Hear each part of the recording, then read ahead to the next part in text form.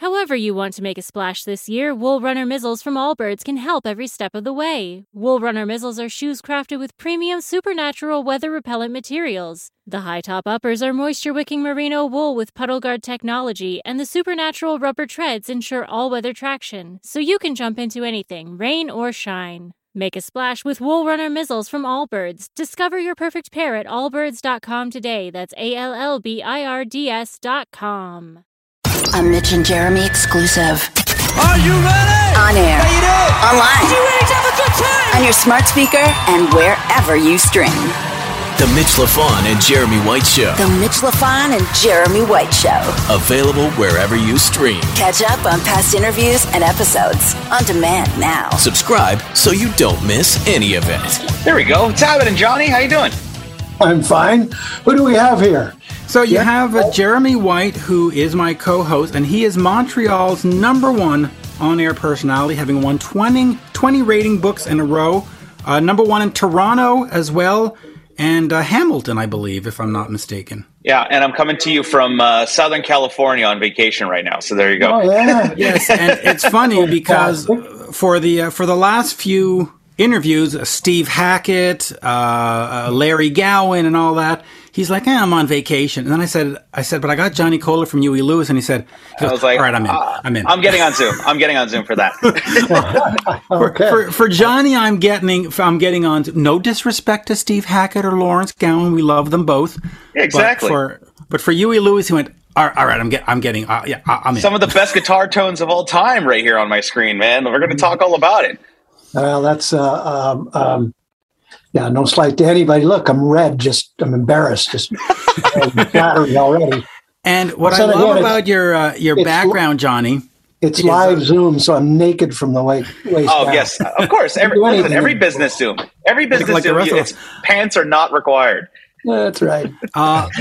Jeremy is our local tech guy, and I said that Johnny's a tech guy, and I love the fact that you're coming from a room with all that tech behind you. It's perfect.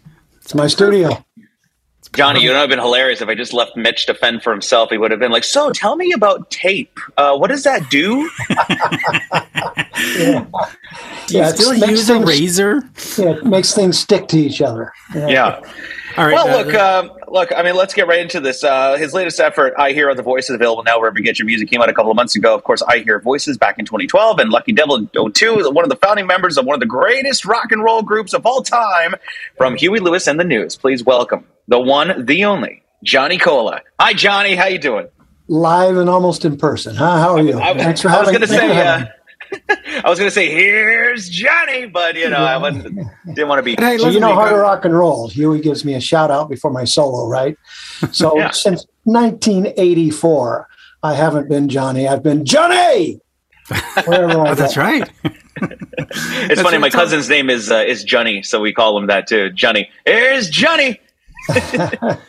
So let's get into these two releases, I Hear Voices and I Hear Other Voices, because they are almost a carbon copy in the sense that you're working in the same framework, but yet they're completely different, and I love them both. I think they're fantastic. Talk to me about the latest one, and why sort of did you choose to update the one from 2012 or give it a fresh polish, and how did you fix it or change it or update it? Yeah, I guess I suppose change it is a better term. When I got done with the first project, it just didn't ring with me. No slight against the musicians or their performance or any of that, but listening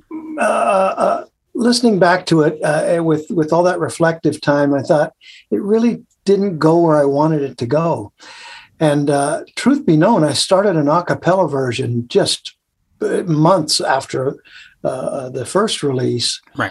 And, up jumped Huey Lewis and the News. And I sort of took a bigger role production-wise with the band. And one project went into the other. And I never had time to actually complete this a cappella effort the way I always thought it should be heard. So, of course, with the circumstances with Huey's hearing and all this free time, I went after it. I got it done in a very short amount of time. I added some some really cool, sweet stuff to it to change it up a little bit. Right. And as you know, I took a lot of stuff away just to really get the vocals out there and spotlight those fabulous singers. From a production standpoint, I mean, how do you go in and do that? Are you sort of like, especially during was this recorded during the pandemic and everybody did it isolated on their own, or were you guys all around a mic and doing it together? No, now I think Mitch might be onto this or not. Oh, it's a redo. Oh, right. Yeah, I got confused there. From I hate to call 2012. it. I hate to call it a redo or remake. Well, no, it's a reimagining. I think of it as a reinvention. Yes, strangely, because I did move some pieces around. I mean, I don't want to give too much away, but this is a modern world. You can do damn near anything in the studio. And I added some voices and took some off. And the songs, as you know, I changed the running order up a little bit because the a cappella, I wanted to make more sense for the songs that qualified for this record. As I stripped the instruments away, I got to tell you, some of the songs didn't make sense a cappella wise. They just laid there. So those got they went on the chopping block, and I found a track that I completely forgot I started. Mama Said There'd Be Days Like This, and that one worked out great. It's interesting to hear you say that some of them just didn't work a cappella wise, because when you're writing these songs, I'm sure it's just you and a guitar playing some chords, coming up with the melody, not necessarily wondering, oh, if I was to arrange this for just voices, how would it sound? So it's interesting for you to say that, yeah, some of the songs just didn't lend itself to be a cappella. That's right. That's right. Or there's the a cappella, the guys and the gals are singing beautifully, but there's no there in their parts. Mm-hmm. You know, it's flat. Yeah. Is a great example. That didn't get on the record because there's no fire to the tune when you strip the instruments away. So every song told me what it wanted to do, and sometimes when they told me that, they got cut. From a producer standpoint, you're in there, you know, putting all these a cappella parts together. I mean, you've worked with some of the greatest producers through the 80s and 90s and 70s, I mean, through your entire career. Do you allow yourself to get at the helm and say, yes, I'm totally taking creative control over this? Or do you need somebody else to go in there and say, well, maybe you should try this arrangement with the vocal part? Or do you need that? Or is it nice to finally just say, it's me and this is my shit? Yeah, well, I don't think I need it, but I do have this little trick, Jeremy, and that is I'll lay something down just roughly, and I'll go away from it, especially the lead vocal, and I'll get away from it for a week or so, and then come back and listen to it, and what doesn't work becomes amazingly evident. It's almost like I'm listening to somebody else. The hardest thing for a singer to do, I think, and I've spoken to a lot of great singers in my day, and that is to hear it as if someone else is singing it, so you can critique it properly and change the stuff that matters. Well, let me just quickly ask you about being a singer, because obviously you listen to these albums and you listen to the Devil one and you listen to all this stuff and you realize you've got a fantastic voice. And you've said in the past that I always wanted to be a singer. And yet you got, and I'm going to use the word deliberately here, but you got saddled with Huey Lewis. Poor you. Or me. Oh, what a shame. What a shame. Poor you. But was that something that was ever a not a debate but you just sort of said, hey, maybe we could be like the Beatles where I do 2 tracks or we do 3 tracks. And when you finally got to be the singer on these ones, did you sort of say to yourself, man, I got something to prove here. I'm gonna sing the daylights out of this stuff. Maybe on the first record, there was a little something to prove, I suppose. Right. As time went on, I got recognized as the other voice in the band, and that's great. Fine. You know, kudos. You get it wherever you can take it. But it wasn't something I needed out of Huey Lewis and the News. As a matter of fact, I don't think I'm talking out of school when I say, when we put the band together, Huey knew exactly what he wanted. Right. And there were some ground rules. Don't touch the mic stand. And I'm the only guy that talks between songs. I give the monologue between tunes. And wow, did that work out? I guess so. It worked out great. Now, so what do we do with these songs now that they're out? Because in your press release it says, "Well, I spend a lot of time walking my dogs now," which is the same thing I do. Yeah. But do you say to yourself, "Okay, let's get a band. Let's go do the casino circuit or the wine cellar circuit, or let's just go play some shows and get out there. Not do Huey Lewis stuff, do my stuff, but tour and play." Yeah, I don't really. I mean, unless somebody offered me a huge bag of money, I don't care if I ever get on an airplane again. Really? Wow. What I would like to do, and it's going to take, it'll probably take a year or so. I'd like to get a couple other projects under my belt. That is my own projects. And I would like to put a band together locally and open shows for, who's ever in town. Whatever. Toto comes through, a Journey comes through. You got the Johnny Cola special coming. Yeah, they'd hire me like that. Listen, they probably would. I mean, you do have a great reputation, and they do know you. Special attraction. Sidebar: I just went to see Toto and that other band last week here in San Francisco. Oh man, was that political enough? I'm going to have to ask at some point why the other band, but maybe it's none of my business. But okay, yeah. My old next door neighbors, and there's our bass player John Pierce up there, and it was heartwarming to see him working with such a great musical rock band, because that's sort of important to me. I'm not a real Neanderthal guy. I mean, there's only good music and bad music, and there's a lot of pretty rough rock and roll out there. But I really have always respected Toto for, they have chord changes and they have modulations, and it all makes sense in a rock world. Not a lot of bands do that. So it was bittersweet for me. I'm up there, and there's Toto, and there's my old bass player John Pierce, of 20 years, and I did a little bit with Huey about more years than I'd like to know. 21 years ago. Huey and I went back, we went to Europe and did this thing called Night of the Proms. Yes, I have those. You know about those? I do. I have, actually, they're in a pile back here, but I do have them. I tracked those down. You did Power of Love and something else. A little medley of some type. Yeah. Do you believe in love? Maybe, I don't know. Yes, we did. You Believe in Love, with an 80-piece choir in back of us, and a 50-piece orchestra, or vice versa. I can't remember. But the takeaway is the bill is Toto, Pointer Sisters, and Huey, along with me as the sidekick. Long story short, I met my future wife, who was singing in the choir, and we're still living happily ever after. Wow. That was out in Germany. So your wife is German then? My wife is Belgian, yeah. Belgian.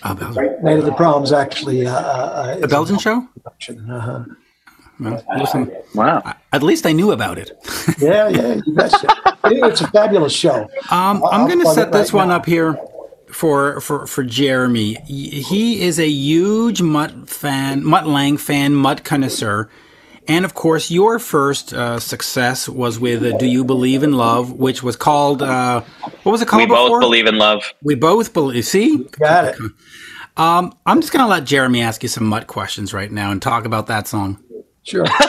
Oh, okay. Yeah, well, I mean, look, that was the first song that really kind of blew up for you guys. What was the process of getting that song from Mutt? And did he just approach you and say, hey, I think you guys have good voices, good band, this would be a good song for you? Like, what is the process of getting a Mutt Lange song? That's not easy. If you know Mutt, he'll throw one on you. Let's put it that way. Yeah. Actually, it goes back to Clover. That's Huey's other band, right? Streets of London.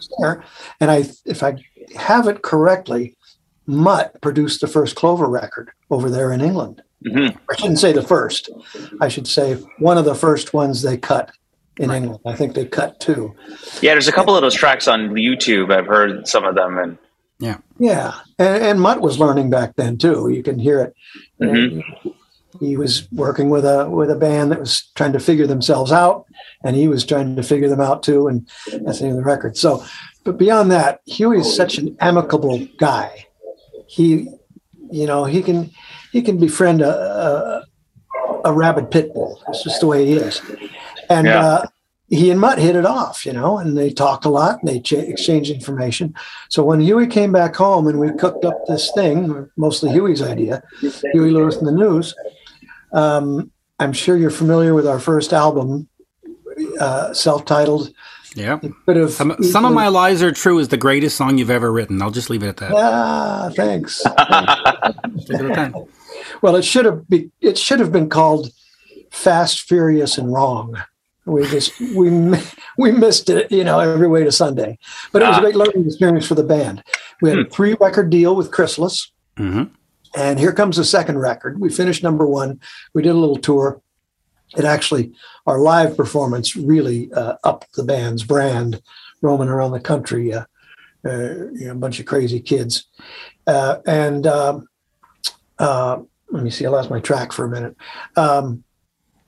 Second record, right. We needed a hit. And we started writing tunes, and frankly, they weren't very good. And Huey suggested starting to look around for outside writers, as did the record company. And Mutt pitched We Both Believe in Love. Right. And I immediately thought, well, this is some pop stuff right here. We got to jump on this one. And, it worked out fine. I'll give Huey credit for changing the title. Right. Did you help in the rewrite? Because on Supercharger did a version of We Both Believe in Love, and it just sort of sounds clunky. The chorus doesn't roll off the tongue, and then you go, do you believe? And then you go, oh, that's perfect. It rolls off the tongue. I guess we were getting our. I think we were learn, as I said, we're learning as we go, and it was really a wonderful experience that we all both got along so well, and it was friendly competition. That's the best scenario. You're getting better at what you're doing, Yeah, you all make each other better. Yeah, that's right. It breaks a lot of bands up, but egos but musically we had a focus and we had a leader, and that makes a big difference. So. I think I might have made up a little demo where I sang, we're trying to steer this tune into a more pop vein, something obviously America and the world would get and swallow. And I think it was did he produce the record or just engineer it? Our friend Jim Gaines, it was either Huey or Jim Gaines, suggested I sing all the backing vocals.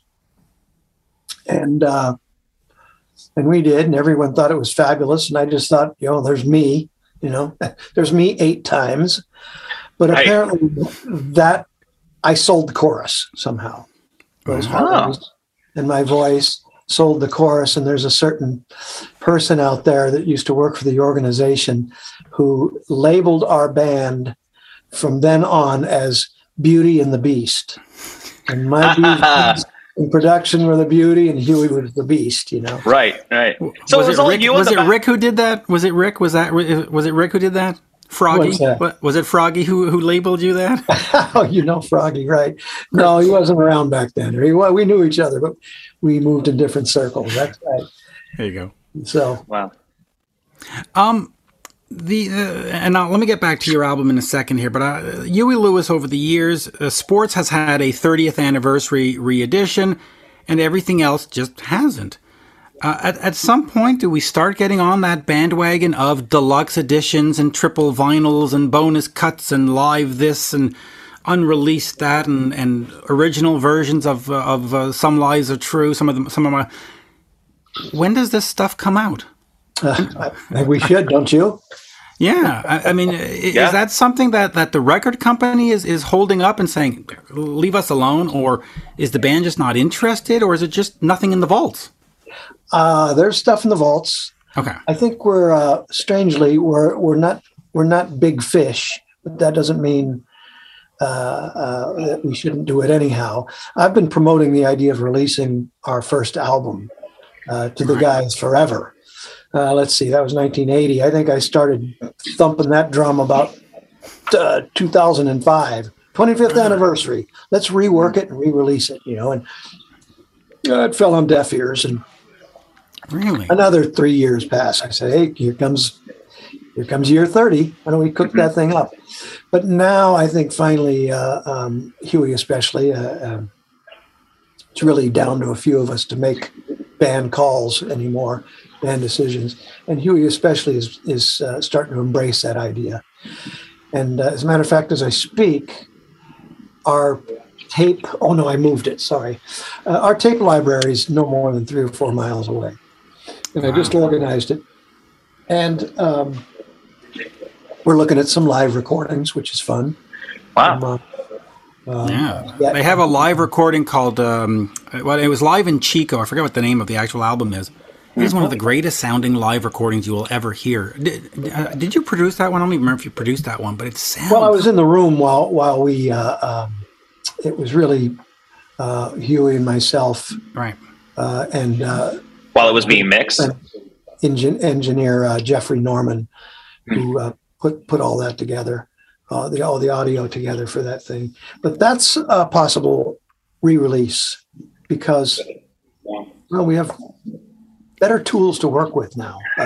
So the band doesn't. Sorry, the band doesn't exist at this point, but the brand does. So what do you do with the brand at this point? Because it sort of just seems to be lying there. Do we start having, I don't know, some retro T-shirts and American Outfitters, or you gotta do something with it. Yeah. Well, there was a strange thing that happened. I mean, we came up in the mid '80s, and that whole story with you name it, Tina Turner and Springsteen and God, I could just keep going and going. All those bands, and we had as many and as big a hits as them, but somehow, I don't know, with critics and stuff, we lost our credibility, and I don't know really what to attribute that to. Not that I care about it, but the Rock and Roll Hall of Fame is a great example. We've never even been considered, and I don't really care about Battle of the Bands, those types of things. Yeah. But wouldn't that be some great recognition for you guys in the career and the history of the band? I mean, to have that nomination for the Rock and Roll Hall of Fame, as cliche it is now, I mean, it would be a big deal. Yeah, we'd be right up there with Dolly Parton, for Christ's sake. Yes, absolutely. Yeah, Dolly Parton. She's sure a class act, man. Yeah. No thanks. I don't even know why you thought of me. But, yeah. You know what, Johnny? You're looking for some new projects. She wants to make a rock record. I mean, come on, get over there. She mentioned it. Yeah, yeah. So what were we on about? Oh, well, we were just talking about the brand and stuff, Yeah. I think the way for us to go is what you mentioned. We're going through the vaults. I'm slowly picking my way through it, and there's lots of ideas out there. Like I mentioned, I went to a big rock arena show the other day, and to be honest, I hadn't sat out in an audience, with the audience and watched a show like that for, I can't remember. Paul McCartney in '89 or '90 something. It's just not my thing, It sort of takes the intimacy away from the music, whatever it is for me. They're too big. They're made for sporting events. So you'd prefer to be playing in front of 300 people in a club versus a stadium? 3,000. Okay, 7, like an amphitheater, amphitheater club thing. Yeah, you don't get the sound of the band coming back at you 3 seconds later. You know what I mean? Right. Yeah. I get why people go. I understand it.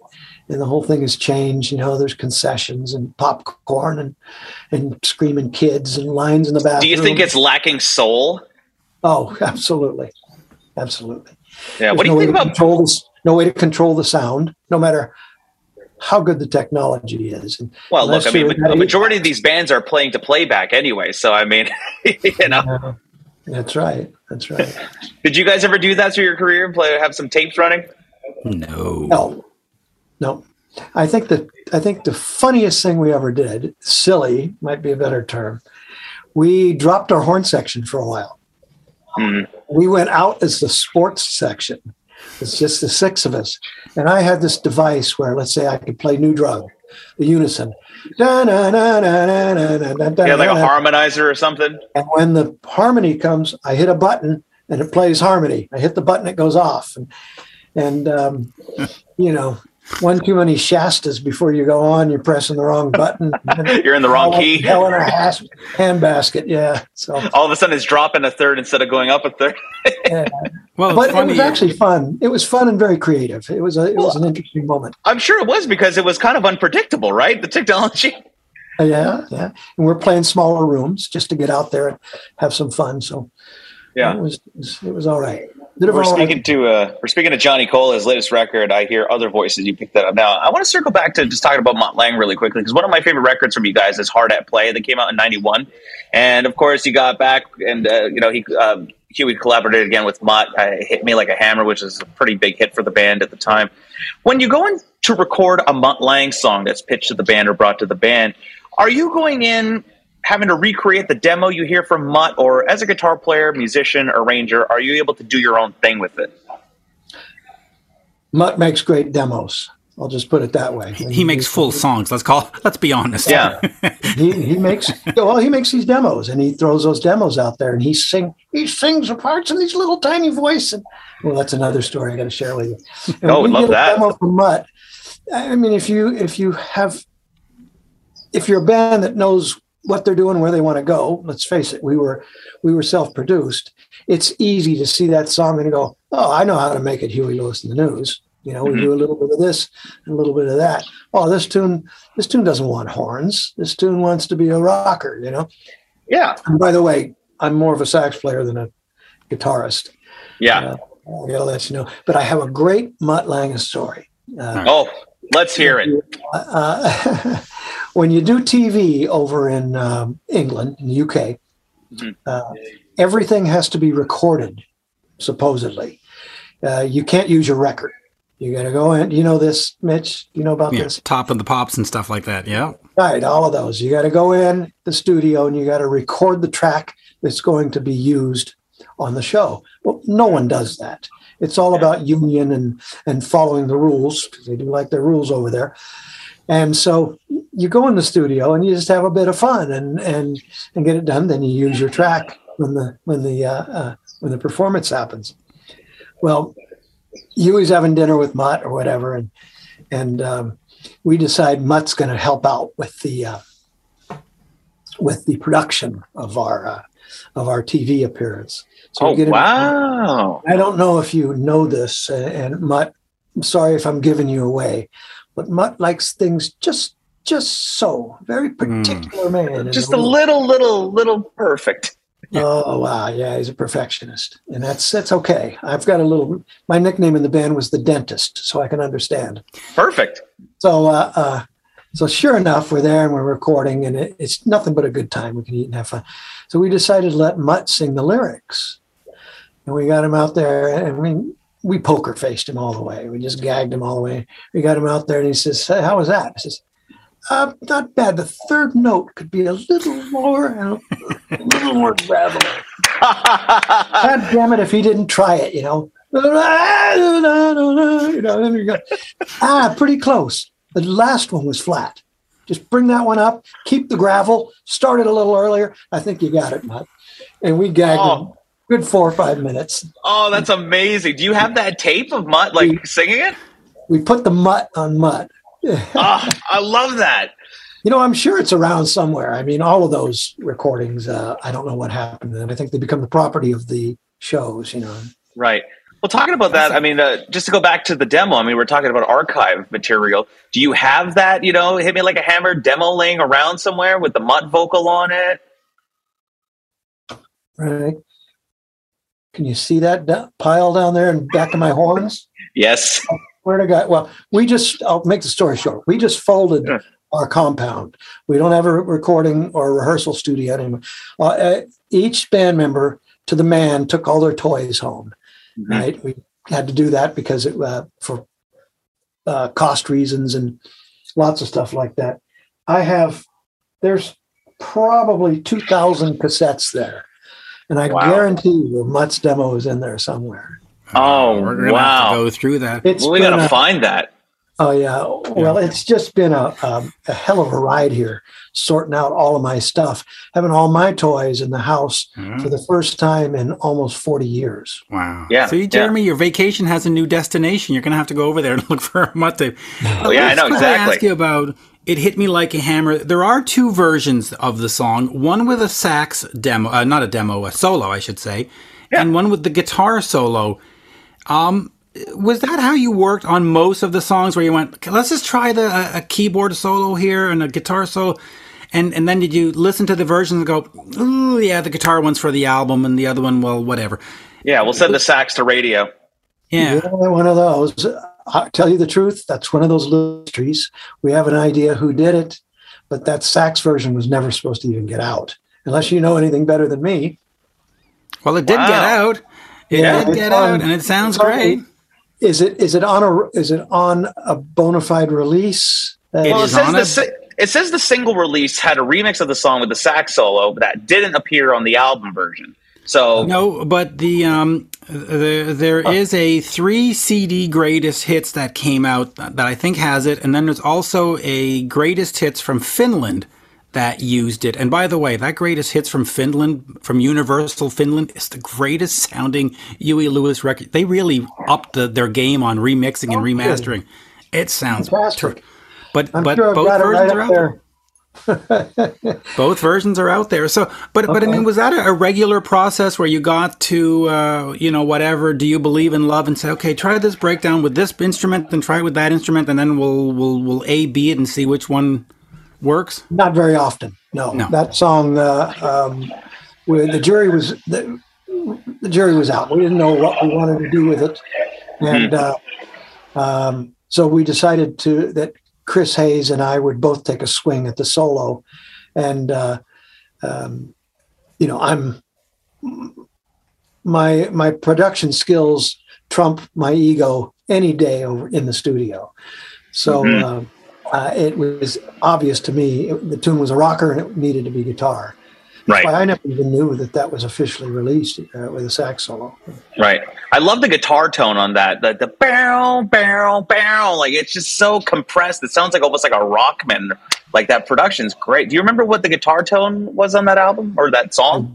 I do not. That was there were some gray areas in this career, That was, I love that tone though, man. That late 80s compressed studio sound. Oh, it's so good. Yeah, he might have been on a Hamer, something strange like that. I know he played Hamer for a while. Chris did. Yeah.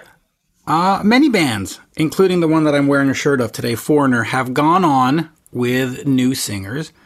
The Huey Lewis and the News has never contemplated that, and I sort of hope that you don't. But was that a conscious decision, or when Huey stepped away, you just went, oh, I can be on vacation and walk the dogs, thank God. Well, it wasn't that. No. But we did have one of those meetings when it became evident Huey's hearing wasn't going to bounce back, switch anytime soon. There's still a chance, let's face it. But we had one of those meetings, and I was probably the first to pipe up and say, "There's no way. There's only one Huey Lewis. You can find those contraltos. They're floating out there somewhere." And my hat's off to Neil Sean and a few others who have done that, I guess. I think I went to that show, and I counted between the two bands. I counted 13 bodies on stage and 3 original band members. Yeah. And by the way, you go for entertainment. You really don't care if it's that guy on bass or this guy. You go to hear the songs and fall in love again. Yeah, that was never a consideration, not even for a second. But we come up with these little, as is probably evident to you by now, we took the music very seriously and still do, but we don't take ourselves very seriously. We've always been a bunch of jokers, and we're out there to have fun because life's too short. And so I want to bounce this off you guys. I came up with the idea the other day. We go out and Huey MCs, and it's the news. We're all there, but we find the 3 or 4 best guys out there in any particular town to come up and audition, similar to the Gong Show. And we ask the audience. Well, what do you think? Does he get the gong or not? And of course, you have a couple of ringers that really sing well, and they win the prize every night. But of course, nobody liked my idea. Can you imagine that? It is kind of funny. Yeah, that actually would be kind of funny because CBS did that show Rockstar with In Excess. Oh yeah, it could be funny. Not that you should tour after, but do the show, pocket a few bucks, hit some ratings. Do you know what Mitch would do to get on stage and play with you guys? Sing. Just picture. See. I don't sing at all. Mitch, come on. You can get on stage. Hit me like a hammer. Woo, woo. You can do it. Come on. I did in the shower. In the shower, maybe? Yeah. Production-wise, Huey Lewis started producing their own albums, which mostly was you helping out or doing it. Plan B is one of the greatest sounding records ever put to tape. Talk to me about that decision where instead, because at that time you had Bob Rock, you had Mutt Lange, Bob Ezrin, just all kinds of producers that you could have just gotten on the phone and say, bro, let's do this. And you went, nope. We're going to do this. We know what we're doing. Talk to me about that decision, and where did you learn your production skills? Because you're damn good. Well, we grew up together. Really, we grew into this business together. And I like to call myself, the guy who wanted to do it all, except for the lead singer part. I really did. I was, as you can see in back of me, I've always been in love with the gear and how the studio works. And at the end of the day, I was the last guy in the room grilling the engineer. And when we go to mix, I'm always trying to pinch one little thing off Bob Clearmountain. It's something I can take home and do myself. So I hope I'm not offending anyone in the band, but I kind of grew into this role over time for no other reason than I had a passion for that. I'm not the best sax player in the world, and I am by far not the best guitar player on the planet. Mm-hmm.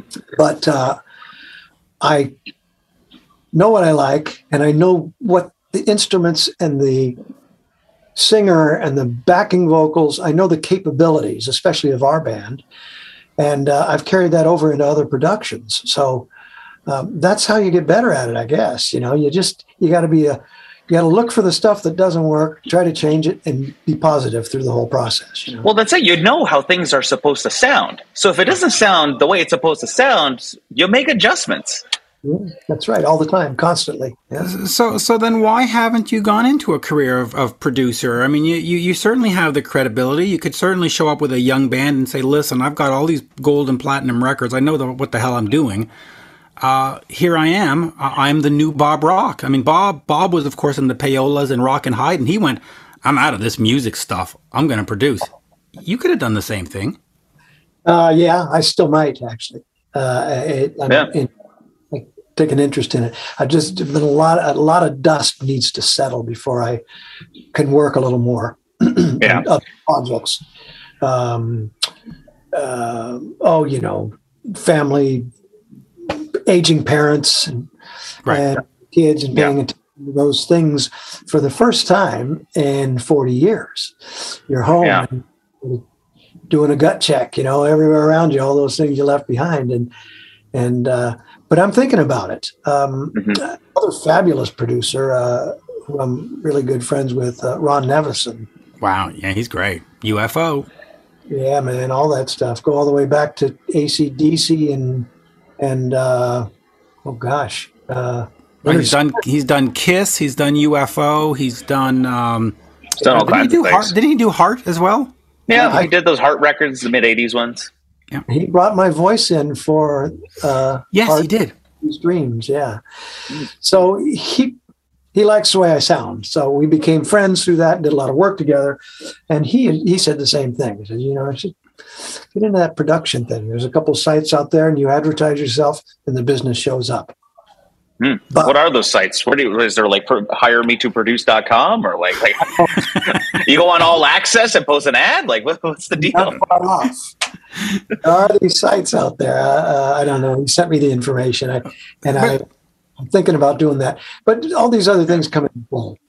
But let me ask you about that. All these other things. Yes, of course, we have family, we have all these other situations, but producers now, you could essentially just stay home and have people send you the tracks and then do what you do and send the tracks back. I mean, it's not as great as being in a studio, but it is doable. But do you have an actual preference or a hate and say, don't send me stuff, get your butt in a studio? Like, are you one of those old school guys that you need 4 on the floor and let's go? Not really. No. Okay.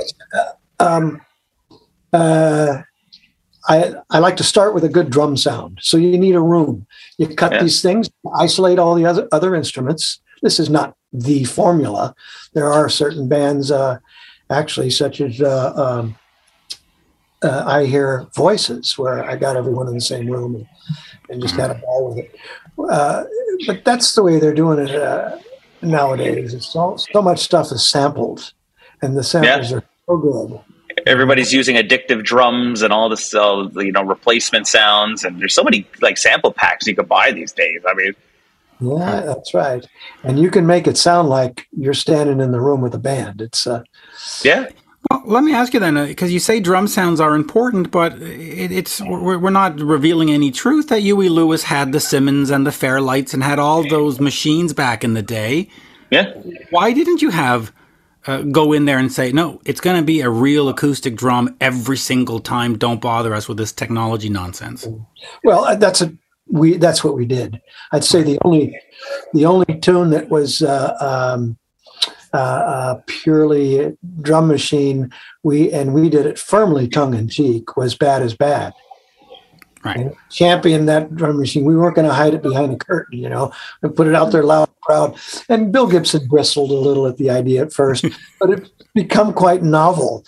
And if you remember our stage show, Huey used to wheel out a drum machine for the a cappella Bad Is Bad, and then pretend like he presses the button instead. So he didn't hide the damn thing. So, we were all live drums all the way. Although it'd be said, Bob Clearmountain, who I respect greatly, I think he's one of the best mixers in the business. Of all time, still is. His Dolby mixes that he's doing these days, they sound phenomenal. Isn't that amazing? Yeah, it's really cool stuff. Pretty much, he's got all the stuff there. And every time a project comes in, he's moving through kick and snare samples. Yep. Not stuff he's used to using. He finds stuff that matches the song, if you know what I mean, the character of the song and the genre of the music. And that's using the technology and not letting the technology bully you around, I think, It's a good way to look at it. That's what I do here. He's great. He's perfect. And I'll finish. I'll start wrapping up on this. I Hear Voices and I Hear Other Voices. Just quickly, talk to me about some of the song choices on both albums, because you do the Huey Lewis Naturally, you do Queen's A Crazy Little Thing Called Love, and then, of course, the Little Pretty One. Were these songs that you just always loved, or were these songs that you just said, this is going to fit this treatment, so I've got to use them? Well, a lot of these tunes, the simple story is, I'm 6 years old, 5 years old, 6 years, and I have a talent already. I'm singing, I'm jumping on the piano stool and singing along to my brother's 45s, Yeah. My folks knew it was in my skin, and I fell in love with a lot of those tunes back in 58, 9, 60, 61. When we were, we have an a cappella segment. We always had an a cappella segment, Huey and the News. Right. And that was really my responsibility. Well, the first tunes I picked were the ones I loved as a kid. And some of them worked and some of them didn't. Some didn't because maybe Huey couldn't wear it, either vocally or lyrically, for some reason or another. But I kind of kept them in my back pocket and figured, one of these days I'm going to cut that song right there. Yeah, yeah. Yeah, you always got to have something in your back pocket, right? Yeah. The rainy day fund. It's not a cell phone. It's got to be an old. It's got to be that Mutt Lang demo that you need to find for us. That's what it is. Hey, speaking of, I mean, I was just going to say, over the years, have you collected tons of gear? Do you have like a crazy mic collection? You got like some Neumanns and different stuff. You got a H3000. Oh, look at that. Oh. Woohoo. 49. Yeah. That's your go-to right there. Yeah. There's 80, 87 over there. And actually all those boxes, I think I have about 60 or 70 mics, something like that. Wow. 414s and 421s and, Friggenheimer 441. I don't know. I got a million of them. Got a FET 47. You got I mean, so you got, and they're all vintage, right? Yeah, pretty much. Yeah, That's an expensive wall back there, Mitch. Yeah. and I'd like to think see that box on the top right? I think I paid for it with all the albums I bought. That's my box. That's my box right there. I mean, you can see the amps. This is, I don't know. I was up to about 30 or 40 vintage amps. I liked Fender amps over big rock sound amps, and that's right. The type of music I like.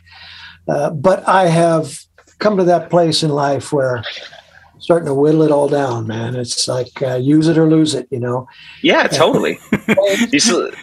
You still got all your... Jeremy's thinking, give me your number. I'll buy some of that stuff from you. Yeah, why not? I'll take a U87 off your hands. Jeez, Johnny Cole U87. Yeah. There's a small panel 56 something or other. That one's going up on the chopping block. So. Wow. Yeah, I love the 80s gear. I'm still looking for an H3000 for my collection. What else? I want there's a couple of chorus units I want to get. There's different stuff. So maybe I'll make a list. I'll send it over. See if you got it in your collection. Got a pedal box this big. Yeah, absolutely. Mitch, we're gonna get some Johnny Cola gear. Yeah, and the funny thing is, Johnny, Jeremy is actually deadly serious. He'll buy anything you have. He loves the gear. He loves that gear. Anyway, there you go. Yo, kid. Yeah. Let's go. Well, look, check out the music from Johnny. Obviously, the stuff's incredible, and it just seems like it's kind of nice to hear that you're totally content and relaxed with being at home after this career of being on the road. I'm sure a little bit of the personal life's taken a bit of neglect, and it's nice to kind of revisit that and reconnect. Yeah, it may have ruined one marriage way back when, and this one's firmly intact. Yeah. But what do I miss? Nothing except that 110 minutes on stage, and strangely enough, I missed the bus rides with the guys. We were down to just a few of us on one bus, and the camaraderie there, and that 40 minutes. Huey and the News was like a team, like a sports team. We didn't have little cubbies and we're on the phone with our family and we're separate. We were all in one locker room, getting. It was a brotherhood.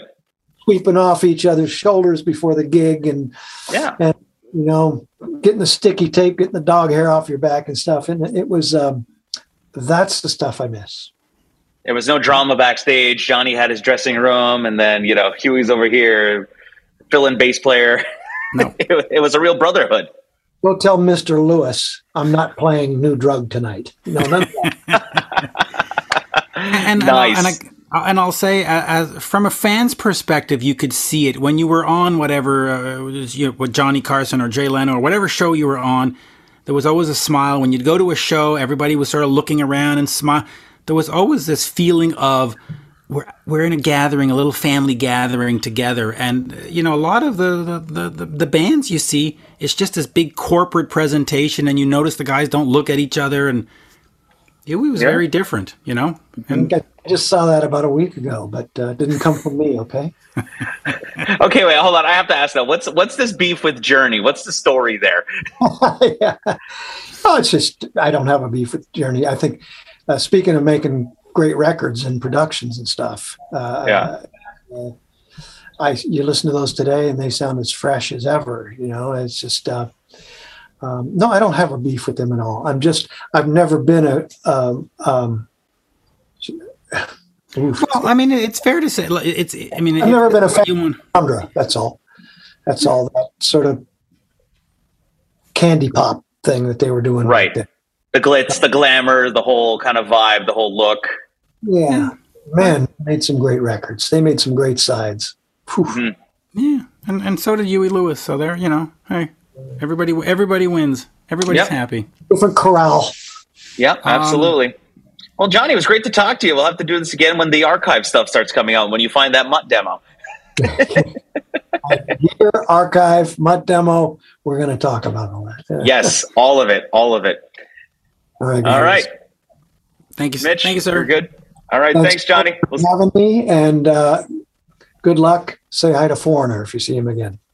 I will. I'll say hi to Froggy for you. And by the way, he gave me permission to call him Froggy. I asked. I said, is it only Johnny that calls you Froggy, or can I call you Froggy? He says, I don't care. Anybody can call me Froggy. Very good. He's one of the good guys. Yes, he is. Thank you, sir. Merci. All right, Johnny. Nice to meet you. We'll see you soon. Bye, Jeremy. Bye. An all-new episode of The Mitch LaFon and Jeremy White Show. Tuesday at noon. Available wherever you stream. Catch up on past interviews, Bonus content. and episodes on demand now. Visit youtube.com/Jeremy White Show. Follow Mitch and Jeremy on Twitter. Yeah, they're verified. @Mitch LaFon and @Jeremy White MTL.